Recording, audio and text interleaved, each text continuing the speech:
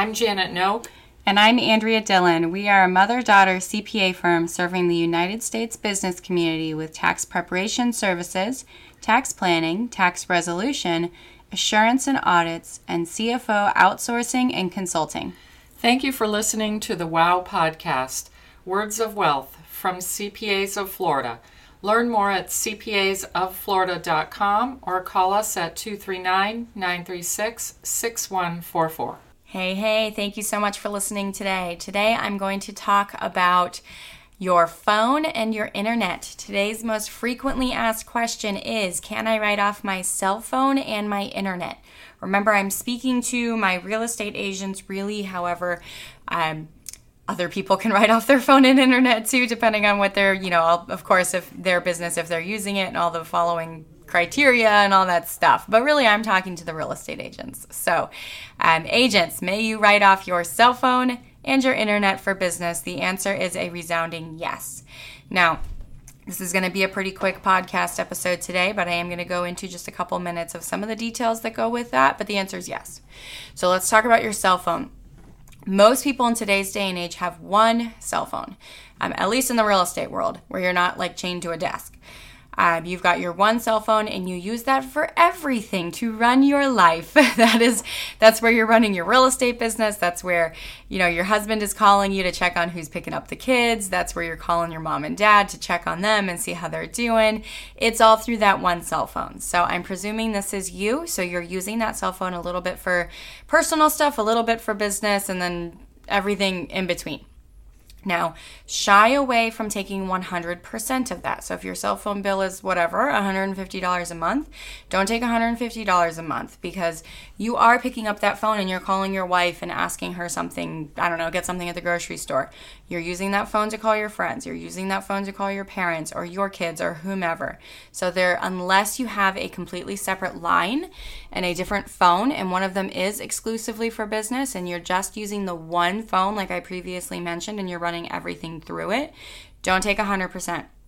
Now, you can take a high percent. It's very, very, very common in your industry that our agents use their cell phone for 80%, 90%, sometimes even 95% for business.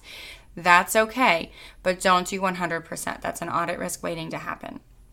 Now, if you do have that separate phone and you have one that is exclusively on your business cards that you're marketing, and the other one is really just like your spouse, your kids, your friends and stuff like that, then the piece that is for that phone, that one that's exclusively for business, you can take 100% of. So in that case, you would be able to. Now, same thing applies for internet.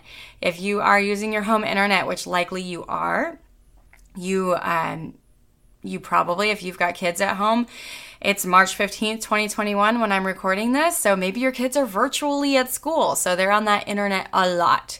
Maybe you don't have kids that are on the internet, but you still use the internet because that's where you stream your TV, and that's where you hang out when you get home from work is on the internet. Whatever, your spouse does too. So again, you want to shy away from 100%. But it's also very common for internet for our agents to use 80, 90% for business. So the answer to today's most frequently asked question, which was, can I write off my cell phone and my internet for business, is a resounding yes. Just, again, make sure that you're not trying to be too aggressive and shy away from taking 100% of it.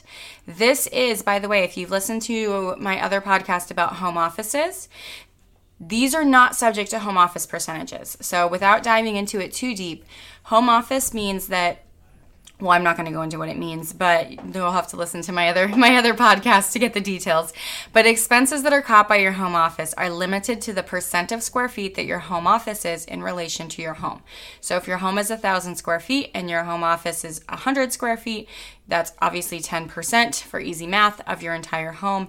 You get 10% of all qualifying home expenses in your office. Phone and internet, we see those included in the home office worksheet on tax returns all the time. That means you are only taking 10% because it's subject to that, in this example, it's subject to that home office percent, which is usually a lot less than you're using it. You are likely using your cell phone and your internet way more than 10% for business. It is typically in your industry closer to the 80 or 90%.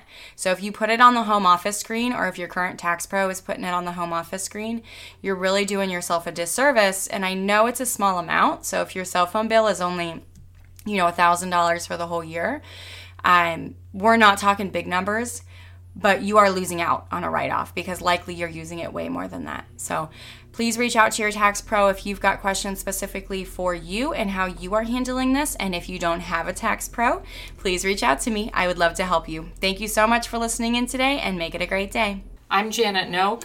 And I'm Andrea Dillon. We are a mother-daughter CPA firm serving the United States business community with tax preparation services, tax planning, tax resolution, assurance and audits, and CFO outsourcing and consulting.